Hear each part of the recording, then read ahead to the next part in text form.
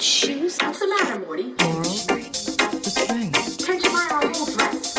Laurel, the spring. Great gowns, beautiful gowns. Fashion has changed. No, it hasn't. Hi, I'm Lauren Garoni. And I'm Chelsea Fairless. And today we're talking about the second episode of Season 4, The Real Me. But for once, we're not alone. Yes, today we are joined by a very special guest. You've seen her on Community, you've seen her on Glow, and in many, many films, including Somebody I Used to Know, which is now streaming on Amazon Prime. We are so thrilled to welcome the fabulous Alison Brie. Hi! So we never have celebrities on the show, but you actually listen to every outfit, which we so appreciate. Chel, I think this should be our criteria for guests moving forward. Oh, absolutely. Beyonce, if you're listening. I'm so proud to be the first quote-unquote celebrity fuckette to come on the show. You ladies bring so much joy to my life, and I'm so excited to talk about this episode, which is like my all-time favorite episode. I was so happy that you hadn't covered it before. It is an iconic episode. I thought we had. So when you suggested it, I was like, fuck, we already did that one. But no, we've never done this one somehow. But before we get into this episode, I just want to get into one thing. How do you identify? Like, are you a Carrie? Are you a Charlotte? Like, what's your situation? I thought this might come up, and I feel conflicted because, first of all, when I used to play this game when I was in college, and that was kind of like when it was the first time I can remember where me and my friends were playing the Who Do You Identify As game. I was always the Samantha. It may surprise you to learn. Now that I'm married and in a monogamous relationship, I'm not sure if I should be claiming that. Although upon rewatch of this episode, I was kind of like, yeah, I'm still a Samantha at my core. So maybe Dave is my Smith Jared. A forever Jared. Yeah. I identify as a Samantha as well, as a Samantha Miranda hybrid. So I feel you. It's okay to be a slut. You know how we do it, Alison. You're allowed to have a rising sign. So if you feel like a Samantha with paradoxically a Charlotte rising. I realize that I'm serving Charlotte today, and I'm not trying to just copy everything that Chelsea says, but I think Miranda is my rising for sure. I'd certainly proudly wear my I'm a fucking Miranda hat all over town, as does Dave, because he stole mine, and then I had to order another one. And I'm like, you're not a fucking Miranda. And then actually I thought about it, and I was like, I guess he actually kind of is. Alison, anytime you want merch, just slide into our DMs. We will happily. We can get you another one of those hats. Alison is holding up shoes from our Every Outfit SJP collection collab. Gorgeous. I love that you have that. I have to confess, I don't think I have ever worn them on the street, just around my household. Yeah, no, they're too beautiful. Yeah.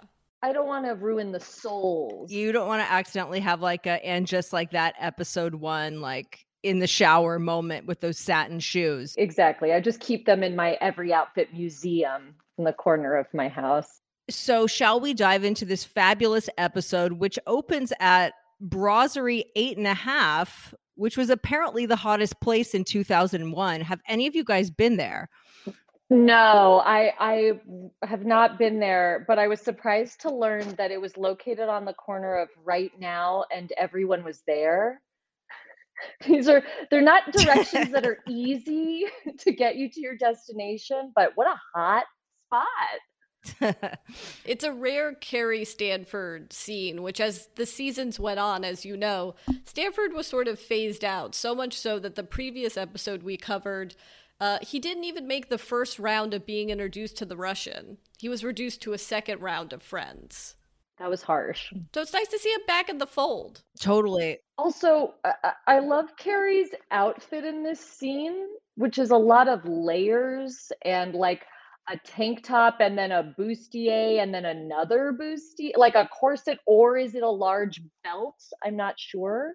I think it's a large belt. Like, when Diane Keaton wears the biggest belt in her closet, I think it's like one of those belts over a corset top. But the overall effect is very like Helena Bonham Carter with the pearls and the updo and stuff. It almost combines several eras of Madonna. It's giving kind of 80s like a Virgin Madonna with the pearls, but then also very Express Yourself Vogue era Madonna with the bustier and the almost kind of suiting, or kind of deconstructed suiting. Yeah, I love that. There's a lot of pearls for Carrie in this episode, but overall, her wardrobe is sort of eclectic. Like after this, this is the most extravagant outfit kind of until we get to the end of the episode. And then she's in a lot of comfy knits. Definitely. So Stanny and Carrie are both checking out this Norman Reedus looking man. And Carrie's like, you should go hit on him. And Stanford's like, the only way that I could be with that guy is if I paid him. And then Carrie says, there's no need for you to enter Hookerville. And it was in this moment that I realized that Carrie compulsively makes up fake problematic towns. Like, remember when she said that bisexuality was a layover on the way to Gay Town? Yeah. And then Miranda was like, oh yeah, next to Ricky Martinville. Like, this is a recurring thing in Sex and the City. And are these destinations you can get via Amtrak? Also, it feels like Stanford was just kind of making an innocuous joke, and Carrie's like, listen to me, look at me. You don't see what I see. It's like, bitch, it's not that serious. It's actually kind of rude. It's like, I didn't ask you. Well, also for Carrie, there is, I guess, as a sex and love relationship columnist, there is no lower pit of hell in dating than being reduced to hiring a sex worker, I guess. I don't know. Things that would not fly today. Lest we forget not to also be rude, but that we will later learn that Stanford's boyfriend Marcus was possibly used to be a sex worker because he was in that magazine. Yeah, that's right. Honcho, of course. Right. So maybe it was like extreme foreshadowing. Michael Patrick King's working on so many levels. So then we meet Lynn Cameron, a fashion show producer played by the absolutely brilliant Margaret Cho. I think she's my favorite guest star ever, or it's a toss-up at least with her and Kristen Johnson. Definitely. Yes. I'm sort of dressed as Lynn Cameron today in my black turtleneck. Yeah, you, like Lynn, are as essential as Valium or Velcro. It's a hell of an entrance. She comes in really hot. She asks Carrie to be part of this fashion show. I'm taking over Chelsea's role talking about the things that are happening. Please do. She makes a great I hate my role. joke about about her boyfriend, about her gay boyfriend, which is a fun connection that the two of them share in the moment. As they are both clearly homosexuals. A lot of people have parodied people in the fashion industry, but there's something about Margaret Cho's cadence, which is completely intoxicating. Let's just drop a little bit of the audio here. Writer, you're fucking doing my show. If I have to hunt you down, skin you alive, and have one of the other models fucking wear you. I'll call you next week. Yeah, I feel like nobody else could play this character. It's totally iconic, and it's like a breath of fresh air in the whole episode, and the way she's so like up in Carrie's face is really fun. And do we believe that this is the first time ever that Carrie's been asked to walk in a charity fashion show? That doesn't seem correct. That's an excellent point. And also, like, there's something very performative about Carrie's whole attitude towards that in this episode of just like, me, a model? Who could ever imagine that happening? Which is why Margaret Cho is the great counterpoint who just keeps calling her on it, being like, what the fuck? Yeah, totally. She is the ultimate New York fashionista. And today she would be walking in shows left and right. Like, now you can't even find like normal models in fashion shows. It's just the real people. And now we're at the diner. I like that in season 4, we're in a different position in the diner. We seem to be more towards the back of the diner. As the seasons go on, we get more and more frontal in this Soho diner. Even though all of them at this point, well, I guess except Samantha, live uptown, which Alison, I mean, maybe it's just a me thing, but I find it so puzzling that they all decide to meet every Saturday at a diner in Soho. Yeah, it definitely doesn't make sense in terms of anybody's geography. Sidebar, I was recently in New York wandering the streets and truly by accident walked by Carrie's brownstone, which is obviously now it's such an eyesore because they have like a plaque, it's like blocked off and it's like do not disturb residents. And also there's a crowd of people taking photos. But I just thought there was something kind of magical and kismet about the fact that I've never lived in New York and still just on days wandering from one part of town to the next, I go, oh, I happened to stumble upon Carrie's brownstone. It's as if my body directs me there. We oddly a few years ago were staying at a friend's apartment that was also on Perry Street, diagonal from Carrie Bradshaw's apartment. And when we were there, yes, there is this velvet rope so that you cannot walk onto the brownstone steps and take photos. But they had a little donation box that I think was for an animal shelter. I don't know if that's still there. Yeah, it was interesting logic. It's like, if you're going to take pictures here on our front step, at least donate to our charity of choice, which why not? I like that. I support that. I don't know if you saw this, Allison, but my favorite is when people go to the actual brownstone, go, oh, there's a rope. And then they'll just walk 3 brownstones over to a brownstone that doesn't have a velvet rope. And they're like, same thing. That's really funny. I will say that I was with Dave, my husband. Then for the rest of the day, anytime we passed a brownstone, he was like, is that Carrie's brownstone? And I was like, no, babe, it's just the one. Just that one. Yeah. Did anyone else notice yet another McDonald's placement? Because Samantha goes, I had to pick up a guy so I wouldn't eat a Big Mac. Not just a hamburger, a Big Mac. Suspicious. I'm glad you brought this up because I would like to highlight the way also the word that she stresses is like her pronunciation is not a Big Mac. She's like a Big Mac. Like I had to actually pick up a guy so I wouldn't get a Big Mac. I mean, Kim Cattrall's performance does lean into camp at times, right? Like she's perfect, but it's little details like that are what truly makes her Samantha. But this scene is basically establishing that she's on this organic journey and is trying to be healthy because she's getting nude photos of herself taken. I was under the impression that she's always eating organic and they're just kind of using that as a segue to be like, well, you look great. And she's like, well, I'm glad you think so because I'm going to take nude pictures of myself, which I love. It's more that Samantha just has disordered eating throughout this episode because I find the organic thing more of an excuse where it's like, well, I'm not going to eat anything fattening at this diner and I'm going to pretend it's because they have nothing organic. So I just have to have some hot water and lemon. Which then also becomes a runner where it's just like, well, now you know that if you're starving yourself to be a model or take nude photos, you can only have hot water with lemon. Yeah. Carrie's basically like, I'm so glad you're comfortable taking these nude photos because like I'm not even comfortable enough to be in this fashion show that I've been asked to be in. And Samantha basically convinces her to do it when she points out the fact that she may get to keep the clothes. Which is a totally valid point and probably the reason that I would do something like that.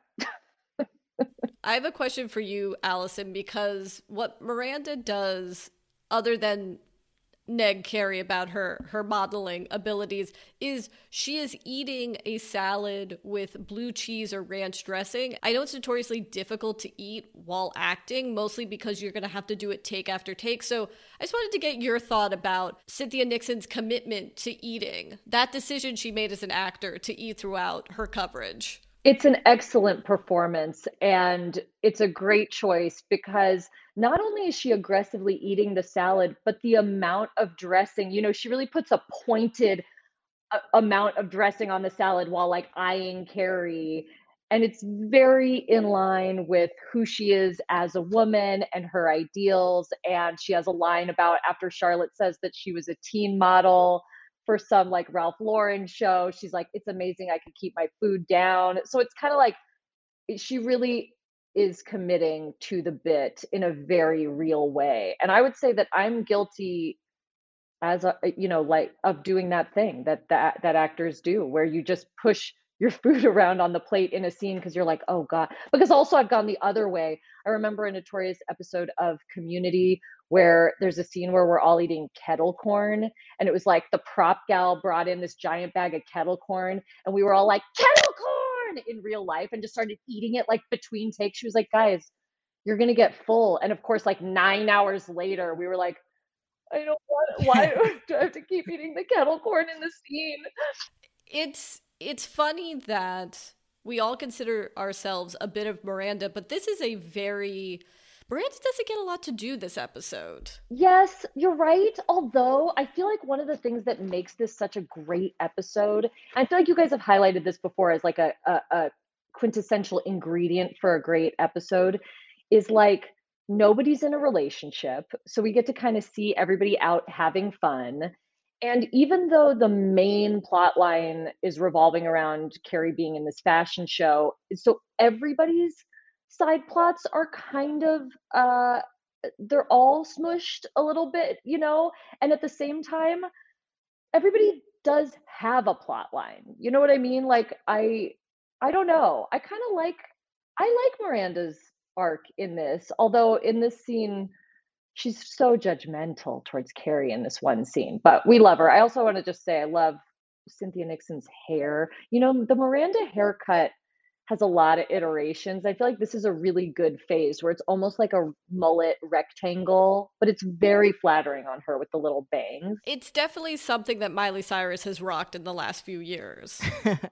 So our girl Miranda is at Crunch and some hot guy hits on her and she's taken aback because I mean, my nightmare is anyone talking to me at the gym, whether I know them, whether they're a stranger, but he basically asks her out. And in true Miranda fashion, she has a minor breakdown about it and has to call Carrie to vent. And this is where we get the I couldn't help but wonder that doesn't have an I couldn't help but wonder, right? It's a later that evening I got to thinking. Do you want to read it, Lauren?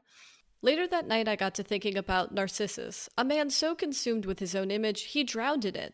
Did he have no best friends to mirror back and help him reveal himself? And why is it that we could see our friends perfectly, but when it comes to ourselves, no matter how hard we look, do we ever see ourselves clearly? Thoughts, Alison? I think we have fleeting moments of seeing ourselves clearly. I do. But then, of course, it's like, in what way? Like, perspective exists, right? I can see myself clearly as myself looking at myself in this current minute, right this second. That doesn't mean I have, you know, like what other people are thinking about me at any given time. And in a way, maybe that's kind of the point of the episode too, is like, you shouldn't be thinking about that. So why don't you see yourself the way you want to see yourself? That sounds amazing. Now this is getting very existential. No, it totally is. Look, if you want to pick yourself up and move to New York, if you want to exist in a creative industry, if you think you're interesting enough to have a podcast with your best friend, you need a healthy amount of delusion. And I think Samantha is the embodiment of this. She has the right amount of being delusional, where she's like, yeah, I'm just going to take nude photos of myself. And I think this is where Miranda ultimately in the episode gets sort of hoisted on her own petard because she's not delusional enough, which, by the way, do we think this guy is that hot? I find that he's on the same level of Cynthia Nixon personally. Yeah, no, I agree. Well, I was going to say, is Samantha delusional or is she right? Like, she's got a hot rockin' bod. Like, so she should love it. You're right. It's like, what is the message? Because Miranda, it's somewhere in between where it's like Miranda should be allowed to have confidence even if she doesn't see herself as like a sexy siren. Shouldn't she also be proud to be like, oh, a thing that makes me sexy is my sense of humor and my intellect? Like, that's also a cool take, I think. It's normal to experience a level of dysmorphia in a culture that constantly reinforces a very specific beauty ideal, a beauty ideal that I would say is embodied by the character of Samantha. Mm-hmm. Yes.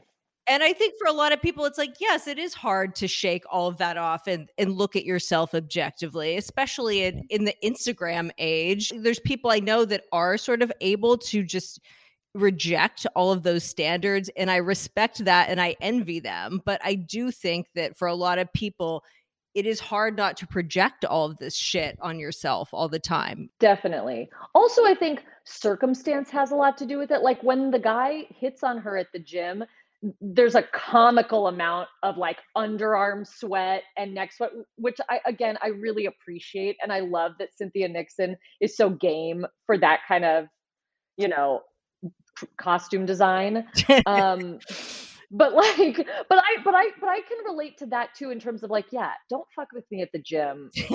Yeah, I mean, look, we need it for the episode, but as the guy says, he was clocking Miranda for months. Like, maybe time it where you catch her before she goes in or before she does the workout. Yeah, because I am Miranda at the gym. I mean, I'm not listening to She Bangs by Ricky Martin, which is, I think, another really like odd musical choice here, but something that makes it really, really funny. And it makes me feel like I am in a crunch gym. And that's one of my circles of hell, is being in a early 2000s crunch gym where Ricky Martin is just playing on a loop. I just wanted to highlight before we go to Samantha, just to put a button on the Miranda of it all. I just love the line she has to Carrie where she goes, you know, I get it. Smart, yes. Sometimes cute, but never sexy. Sexy is what I try to get them to see me as after I win them over with my personality. And then Carrie gets her back and she goes, you win men over with your personality? But I think Miranda self-identifies as a smart person. Like, it's a very, I'm not going to say this doesn't exist now, but a very 90s patriarchal idea of like, you're the smart one, you know, you're the sexy one. All the girls in the clique represent something different. They act like Samantha doing a nude photo shoot is the craziest thing that someone could do, and it's not. It sounds like a perfectly reasonable thing. Samantha works in PR. I'm sure she knows a lot of event photographers. She clearly asked one to do some classy nudes with her. And who else is the photo assistant but Tony Hale, which is always lovely to see people on the come up who made their acting debuts on Sex and the City. Well, that reminds me, Alison, I wanted to ask you, you are nude on the poster for the film. Yeah. that you are currently promoting. So you are a Samantha in that sense also. What was that like? Yes, much like Samantha, I've always been a very comfortable nude person. I certainly did a lot of streaking in college, and there's a streaking scene that we have in the movie. And you know, I'm very comfortable with that stuff. It's more taken me years to get my husband to wrap his head around my comfortability with public nudity. So he's not a nudist. It's true. I will say he's becoming more and more open to it. So the day that we shot this streaking scene, we were like, great, we'll just have the on-set photographer take some photos that day while we're out at this beautiful working golf course where people are playing golf on other holes. Just me and our on-set photographer just like walked across this field in front, in like sight also of our entire crew who's continuing to shoot the scene. And then I ran slow motion circles around him. But I do relate to Samantha in this moment of like, I was so nervous. I wasn't so nervous, but I was certainly like like as comfortable as I am nude. I was like, oh God, what is it going to be like looking at 1,000 photos of me running in the nude, like with gravity and motion at play? Um, but actually looking through them and like finding some good ones, part of me was like, I want to keep this photo forever. Like I just turned 40 and it's like, but it was 38 when we shot the movie and I go like, pretty damn good. Put it in your entryway, just like Samantha. As Samantha says, when my tits are in my shoes, I want to remember that I had a hot bod. Exactly.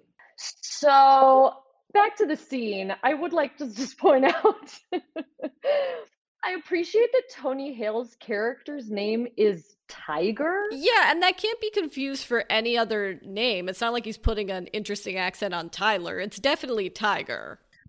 So they take some like hot and sexy pics of Samantha. And then we get the walk and talk with Carrie and Shar.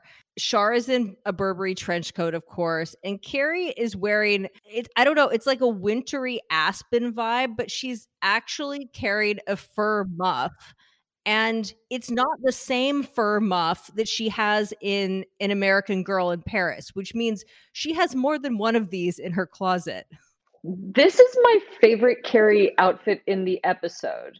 Final fashion show outfit notwithstanding. I don't know why, this woodland sweater, like it seems like they're hiding a giant deer portrait, but like with this candy cane scarf, but I really like it. And it's only occurring to me now, even though I just watched this episode like 3 times this weekend.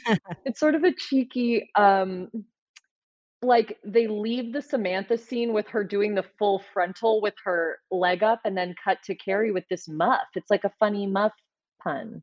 Oh, I never even thought of that. That's a Patricia Field touch.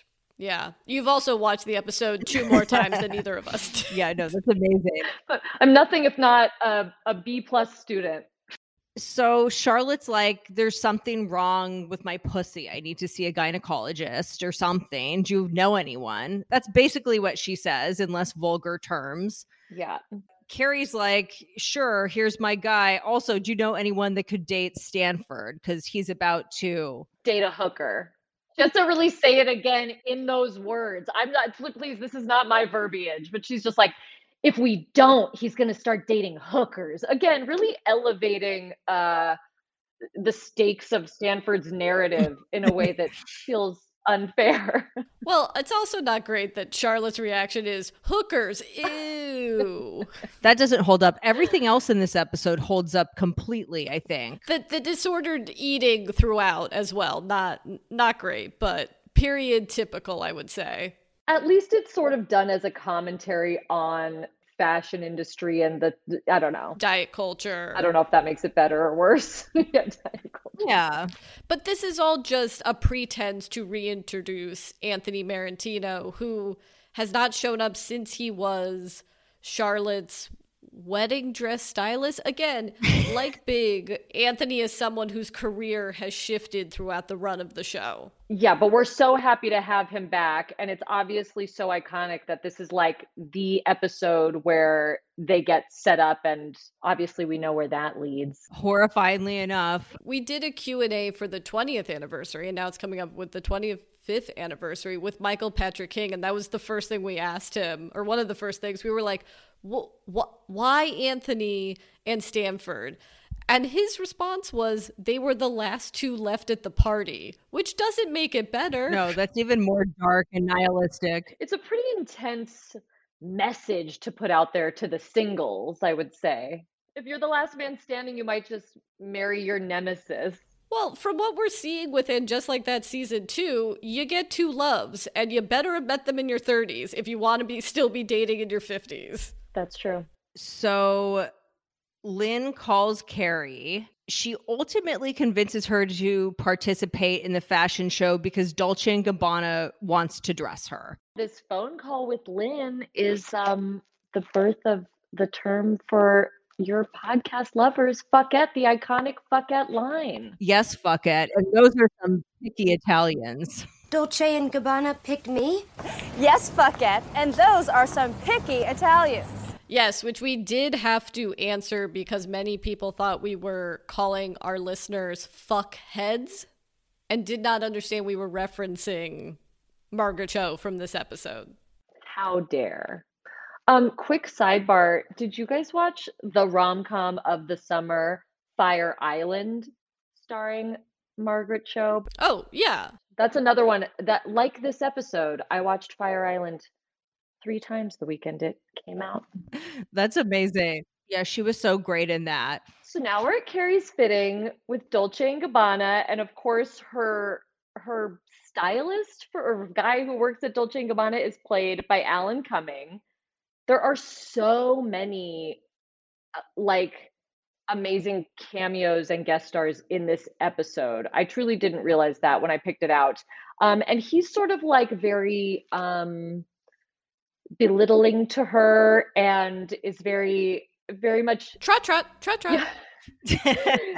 Also, I like how he's using the super inside fashion term "me likey." That's something that he says a lot in this episode, and later Carrie is like, "It's a fashion thing," and I'm like, "Guys, is it though?" It's so good, though. I remember when I first saw this episode, I thought that Alan Cumming in that random Italian Evan Dando sidekick that he has, like, were actually Dolce and Gabbana. Like, I was like, is this supposed to be them? But they just work at Dolce and Gabbana, although that's not really explained. It's inferred. Yeah, I agree. I thought that they were supposed to be Dolce and Gabbana, but Alan Cumming plays Oscar, although he's just going by O now. Yes, I'm glad that they clock that. When this photographer guy comes in, tell me that is an actor and this is not an actual famous photographer making a cameo in this episode. No, he seems to be a New York character actor, but I was going to ask Chelsea, who do you think he's based on?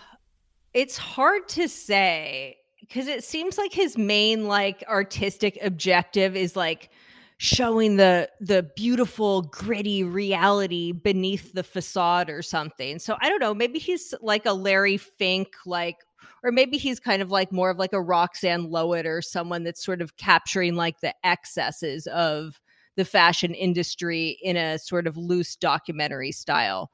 I will say his idea of gritty realism is just extreme Dutch tilts with the camera. Like, I think his photographs, so he's definitely played by an actor because the way he's playing a photographer is just tilting his camera in an extreme way that would not get the photos of Carrie that he later shows Carrie.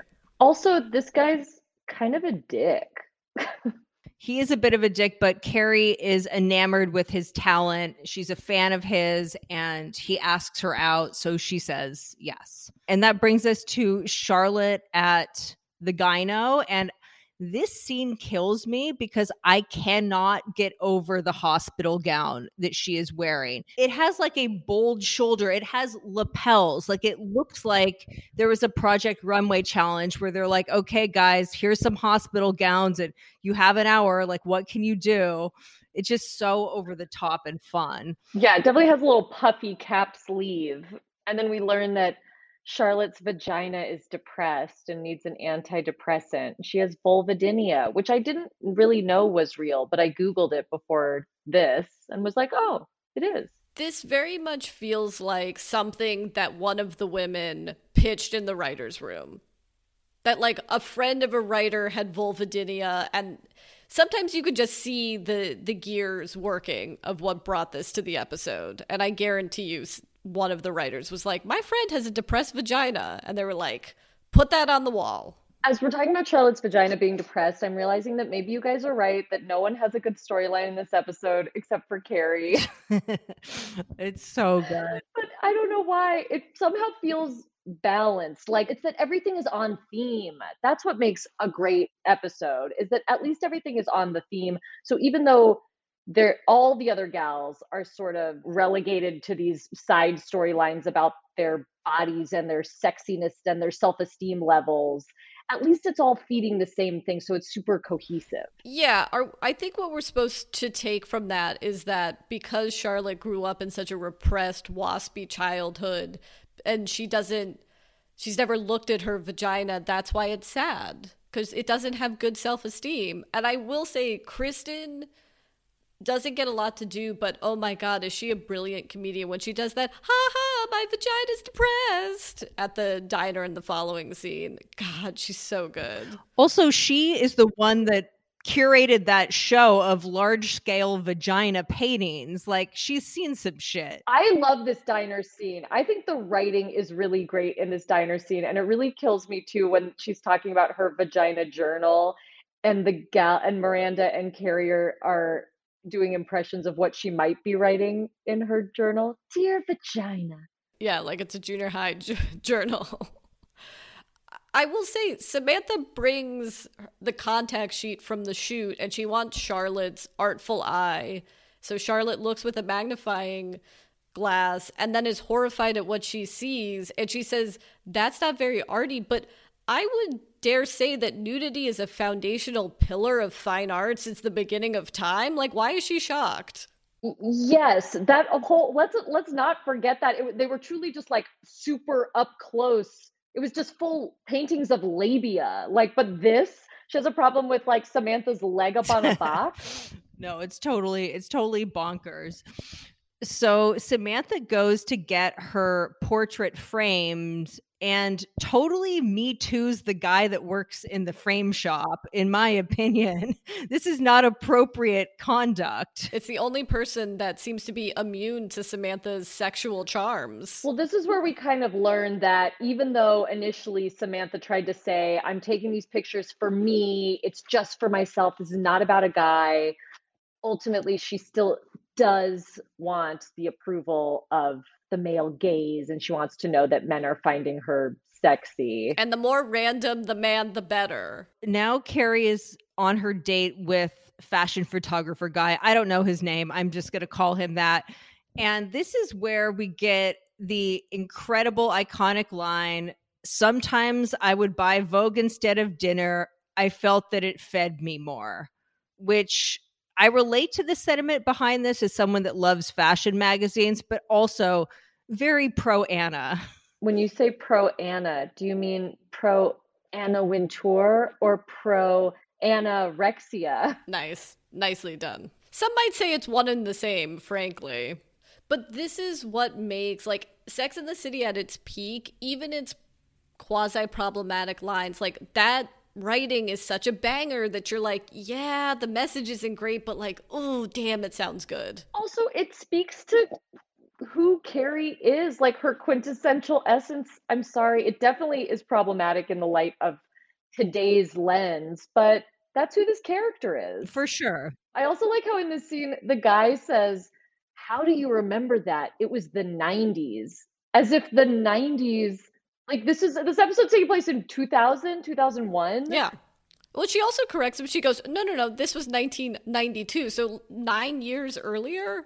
Yeah, he continues to be a little like condescending and icky, but that's fine. I'm happy to know that he and Carrie only kissed and did not go all the way, which is what we learned the next day when she arrives with Stanford at the fashion show. Yeah, I love Stanford's outfit. It has the same color scheme as McDonald's. Yet another plug for McDonald's. It's just subliminal at this point. I like Carrie's like model off duty, just like a white denim jacket, and her sweatshirt's like kind of tucked into her pants, and her aviators. It's like, I like her trying to look like she doesn't care. She's just one of the real people. Well, also like the threadbareness of that gray sweater. I definitely have tried to embody that outfit in my life. It did not work out the same, but you know, this is Carrie's really feeling herself in this brief moment. Again, this is what makes her a brilliant character is we bring her up. She's like, Stanny, I'm a model, and then we bring her right back down with an outfit change. Oh, also, I love how, I mean, it happens right again in this moment where she's telling Stanford about how she asked them to put her in really high heels, which actually starts in the first scene with Ellen coming in her fitting where she's like, put me in the big girl shoes. And it's like the high heels in this episode are essentially Chekhov's gun, you know, like from the first time she says it, and you're tracking it. Like upon rewatch, I was like, wow, they really clock it a lot of times. Not like, in this moment, she's celebrating it. They're going to put me in high heels. I'm going to be so small. That's what she's saying, right? I'm going to look small because I'm in really tall heels. Does she say small or does she say swall? Which I thought maybe you would enlighten me that was some slang about. I have no idea what she's actually saying. But I also want to note the fact that Carrie starts getting concerned about this show when she sees who else is modeling it in the show, which is Fran Lebowitz. And I cannot stand for this kind of slander. Like, Carrie would know that this is a woman that has been on the Vanity Fair dress list like every year since the beginning of time. Like, she would be psyched that Fran Lebowitz was in this show. Carrie would be psyched that Fran Lebowitz would be in the show, but Fran Lebowitz would never be in a celebrity fashion show, is the thing. Well, you know what? That's not true, because she was in a celebrity fashion show, which is where I think this plotline originated. But she was in a show that benefited some AIDS nonprofit, like in the late 80s, like at the high point of the epidemic and stuff. So it makes sense. But I don't think like that Fran Lebowitz is doing that. Like, what's that like red dress charity fashion show they always do? Oh, at the start of New York Fashion Week. Alison, have you walked in that? No. But if they would let me keep the dress, maybe. It's pretty rude, Carrie's response to it. And it's classic. What it more is a reflection, right, of her own embarrassment, that she got carried away thinking that even the quote unquote real people in this fashion show were going to look like models, and that they had only chosen her because she actually does look like a model, right? This is her whole conundrum in the episode. Am I beautiful enough to be a model or not? And this moment is confirming maybe not. But then Stanford says, you're the most modeliest of the real people. Which I think is a great place to be. Oh, that's right, because they segment her out when she's trying to go, I'm one of the models. And the assistant's like, no, you go where the regular people go. So we get some really good fashion cameos backstage. Orlando Pita does Carrie's hair.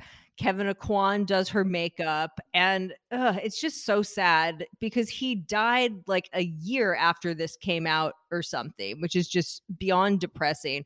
But I love the insane product placement of his book Face Forward. It's perfect. I also like that he's so sweet, like that in the world of Sex and the City, he's a fan of her column and says as much to her. And she just is like, nobody's listening to me. She just kind of dismisses him immediately. He's like, we're going to take care of you and make you look beautiful. I'm a big fan.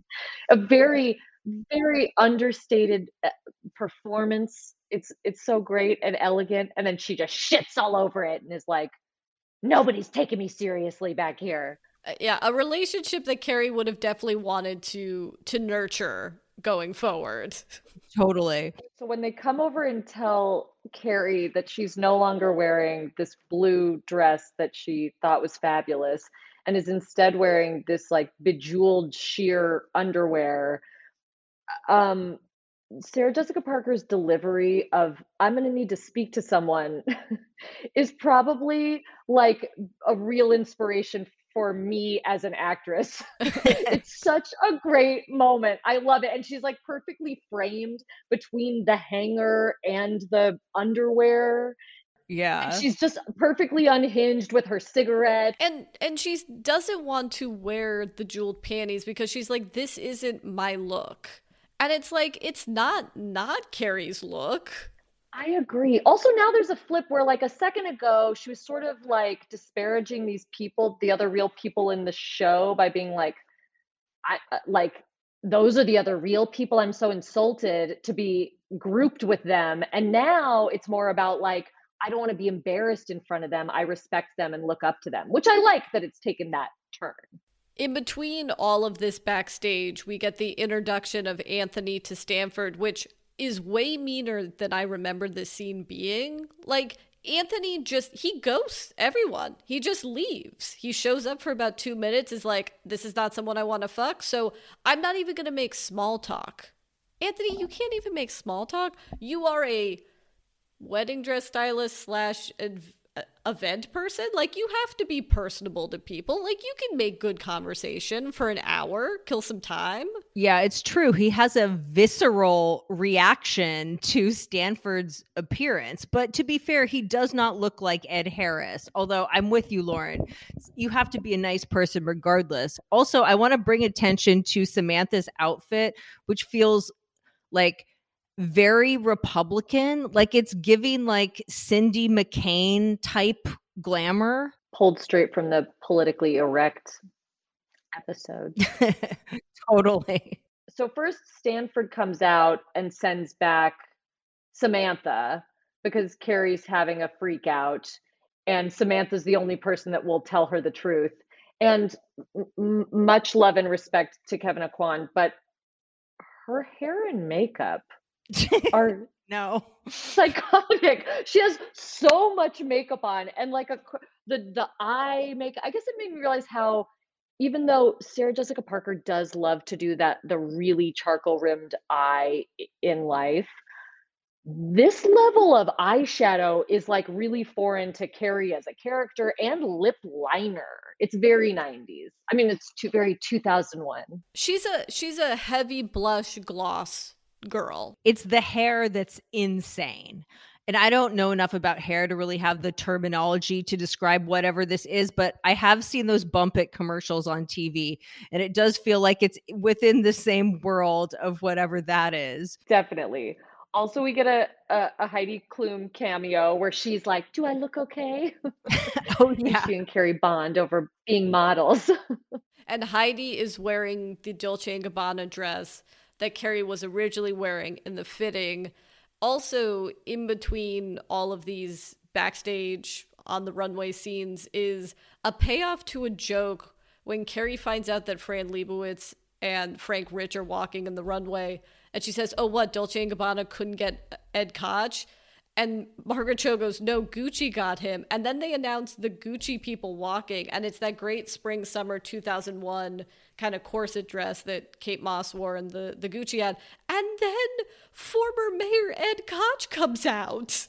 It's excellent. It is. I guess Fran said no. I think Fran said, "Fuck no." Yeah, except she typed it on a piece of paper and mailed it to Michael Patrick King. So it's Carrie's big moment. And this is where we get, I think, maybe the most major needle drop in Sex and the City, perhaps, which is Cheryl Lynn's Got to Be Real, which I just can't imagine any other song being here. And it's finally Carrie's big moment. She struts out and we all know what happens. Takes a big tumble. The reason that this stands the test of time as my favorite episode is this moment. It truly makes me laugh every time. I know it's coming.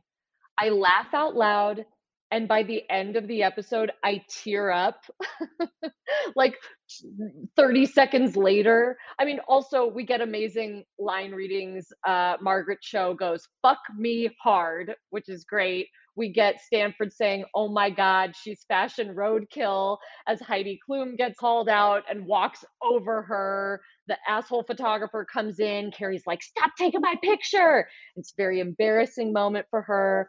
But because she's a real person, she picks herself up, dusts herself off. We get a classic Miranda, like, woo! As like our foursome stands up and cheers her on in the crowd. And then I tear up every time watching Carrie like own it. She makes an embarrassed face. She and Heidi high five. And then she maybe overstays her welcome at the end of the runway. She really hits that beat at the end of the runway a few seconds too long. I agree. I do love her voiceover when she is on the ground and she says, you know, I had a choice, right? I could stay on the ground and be embarrassed, or I could do what real people do when they fall, they get back up. It's like, I mean, models have fallen on the runway many times. They all too have gotten up. There's not been one model who was just like, "I'm done. My career's done. I'm just going to sit here. Everyone's going to just have to walk around me." Well, that's also, did you have a choice? Like, yeah, you were just going to stay splayed out for the rest of the how many other designers are we looking at as part of this show? Like, I don't know. Security's just going to come pick her up like a early PETA fur protester, just like pick her off the runway and get her off. Also, I agree that the Cheryl Lynn needle drop is so great, especially because it plays through the end of the episode. Now there's like a mini montage of like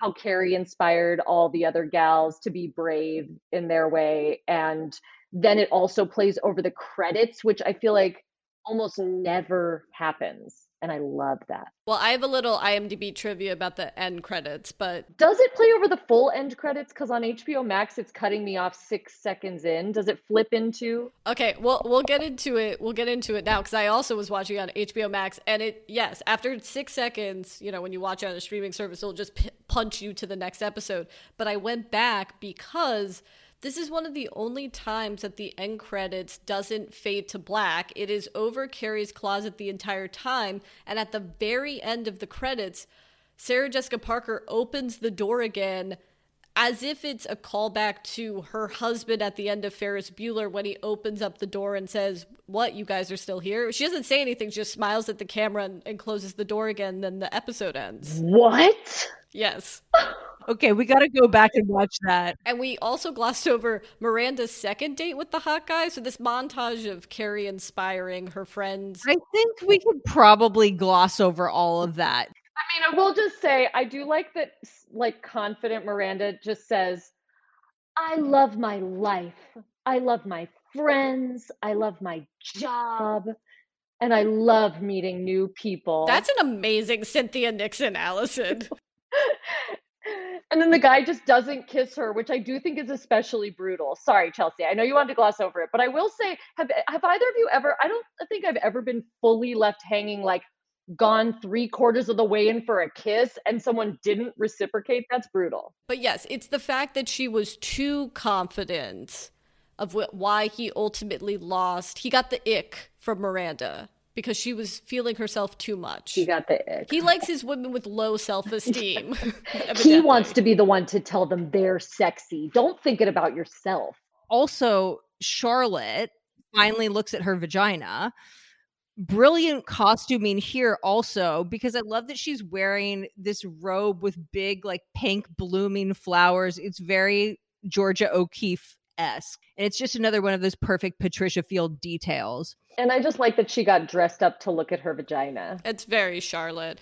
And Carrie gave Samantha the confidence to order a hamburger. And then she tips the guy extra after he sees the photo of her and says, nice ass, which I like that she displays the photo just like right in the front entryway of her apartment. I like to think that Samantha Jones has a Yelp account and it's all based around how delivery people either comment or don't comment on her nude photograph in her hallway. I like that. 5 stars if they do, 2 stars if they don't. Speaking of stars, shall we rate this episode?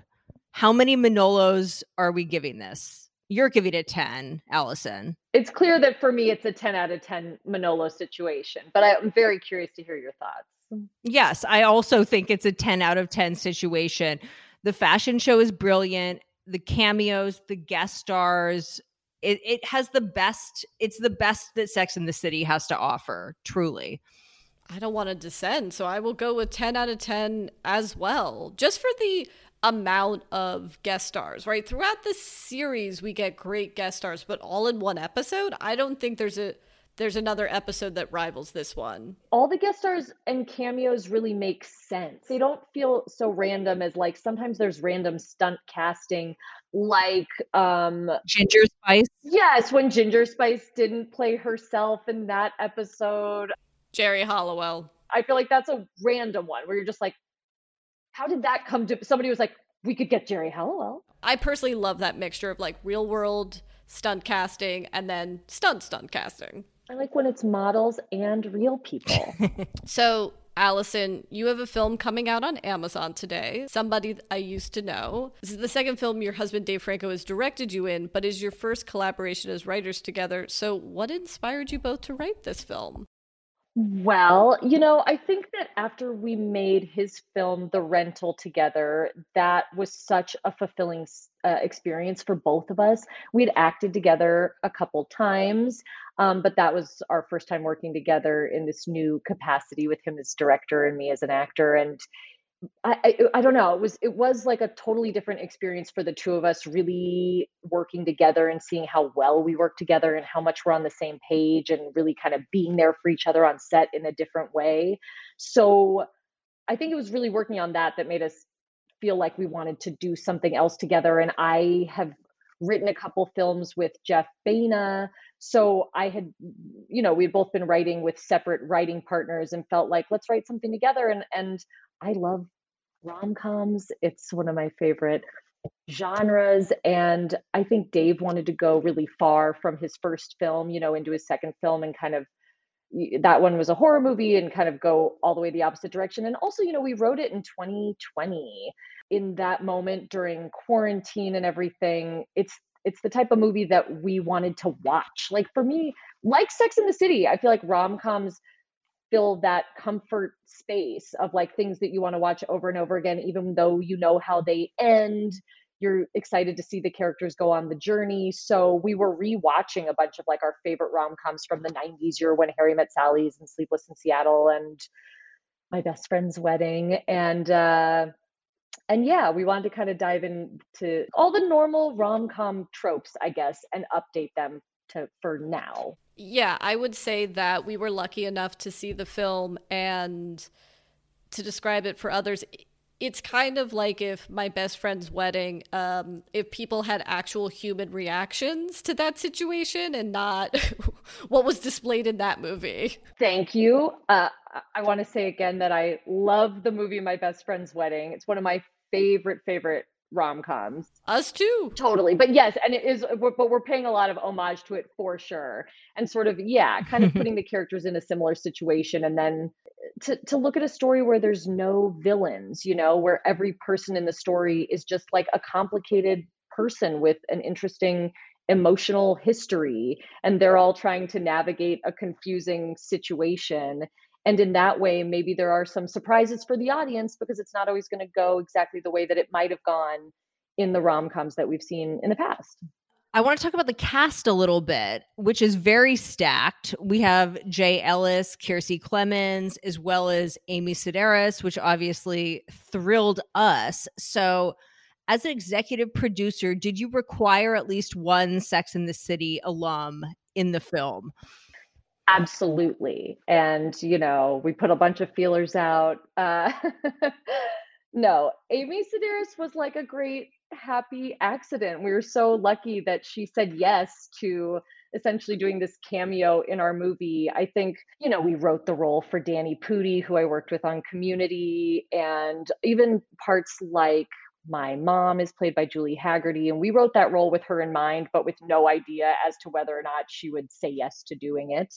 I've been a big fan of Jay's all through the run of Insecure. I think he is so excellent and very attractive, and which is quintessential. Yeah, not that you knew this, but you caught him at an excellent time coming off of Top Gun Maverick. And that is pure luck because we all know they shot that years ago and it just took so long for it to come out. But oh my gosh, I love that movie so much. But I think Jay's great because that character is really complicated and we wanted someone inherently forgivable. You know, but not, I don't want to say likable. I hate that term, but like you want a guy that you can kind of get back around onto his side. And I feel like Jay has that to him. And Kiersey Clemens is also like the perfect embodiment of this character that we kind of made up. And then we were kind of looking at the landscape of young actors and we were like, oh, she is her. I think. She's incredible. It's always delightful to see her in a movie. You kind of touched on this before, but just to wrap up, what do you think makes for a good rom-com? And did your, like us, 10,000 hours of viewing Sex and the City impact your view on the genre or maybe what you wanted to put on screen? I mean, I guess it's got to be about sort of being able to identify with the characters, even if they're doing things that aren't always the smartest, best choices. And maybe that is some part of why we connect to Sex and the City so much. You know, I didn't really watch Sex and the City while it was airing. I probably was getting into it in college, kind of right, I mean, or after, like when it was just off the air. And there were certainly phases where I would always go back to it every time I went through a breakup. You know, when I broke up with my boyfriend, who was like my big boyfriend, then I would go watch the big episodes. When I broke up with my like Aiden-y boyfriend, then I would go back and watch those episodes. So I feel like as much as looking back at it now as a show, it can sometimes seem so like over the top and cartoonish, and we're all very judgy of a lot of Carrie's choices and the sometimes immature way in which she handles some of these moments.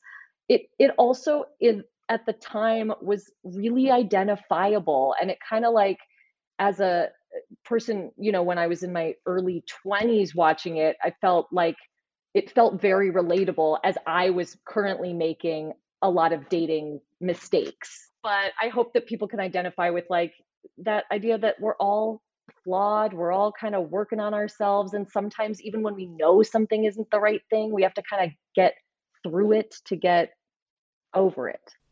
Yeah, absolutely. I think you guys really succeeded, and I think everyone should go watch this film. I want to say this to you, Alison, but once everyone else watches the film, they'll get this as well. I would totally watch a show called Pie Hole about foods that fuck. Thank you. Well, I'll put it on the list. Maybe we should pitch it. Yeah, I mean, the way that IP works now, I mean, it's existing IP because you brought it up in a fictional film. Why not? Spinoff. Foods you can fuck. The U is like an asterisk. Okay, so it's foods. So it's foods you physically can fuck, not foods that look like they fuck. We were more thinking foods you could literally fuck, like a carrot or a donut. The scary thing is, we're not that far off on the reality landscape. And I think that's such a specialty. And Chell and I talk about this all the time in movies of like creating media within movies that feel real. And I think you guys did a great job. It's probably because it's like we're poking fun at it, but it comes from a place of love. I watch all those fucking shows. Like that's why it's in there. You know what I mean? Because it's like if Great British Baking Show and Survivor had a baby. Yeah. I mean, again, would watch. Thank you for having me, ladies. This is truly, it's the highlight of my press tour. This is like a real pinnacle for me, getting to be on the pod. Huge fan. I love you gals so much. And I maybe I said this before, but you bring a lot of joy to my life and I appreciate you. Yes, we love you too. Please come back anytime. Just to remind the listeners, Somebody I Used to Know is now on Amazon Prime. So go support our girl. Go support Daddy Jeff Bezos. Lauren and I will be back next week. But for now, we must say goodbye, fuckettes. Thank you for listening. Bye.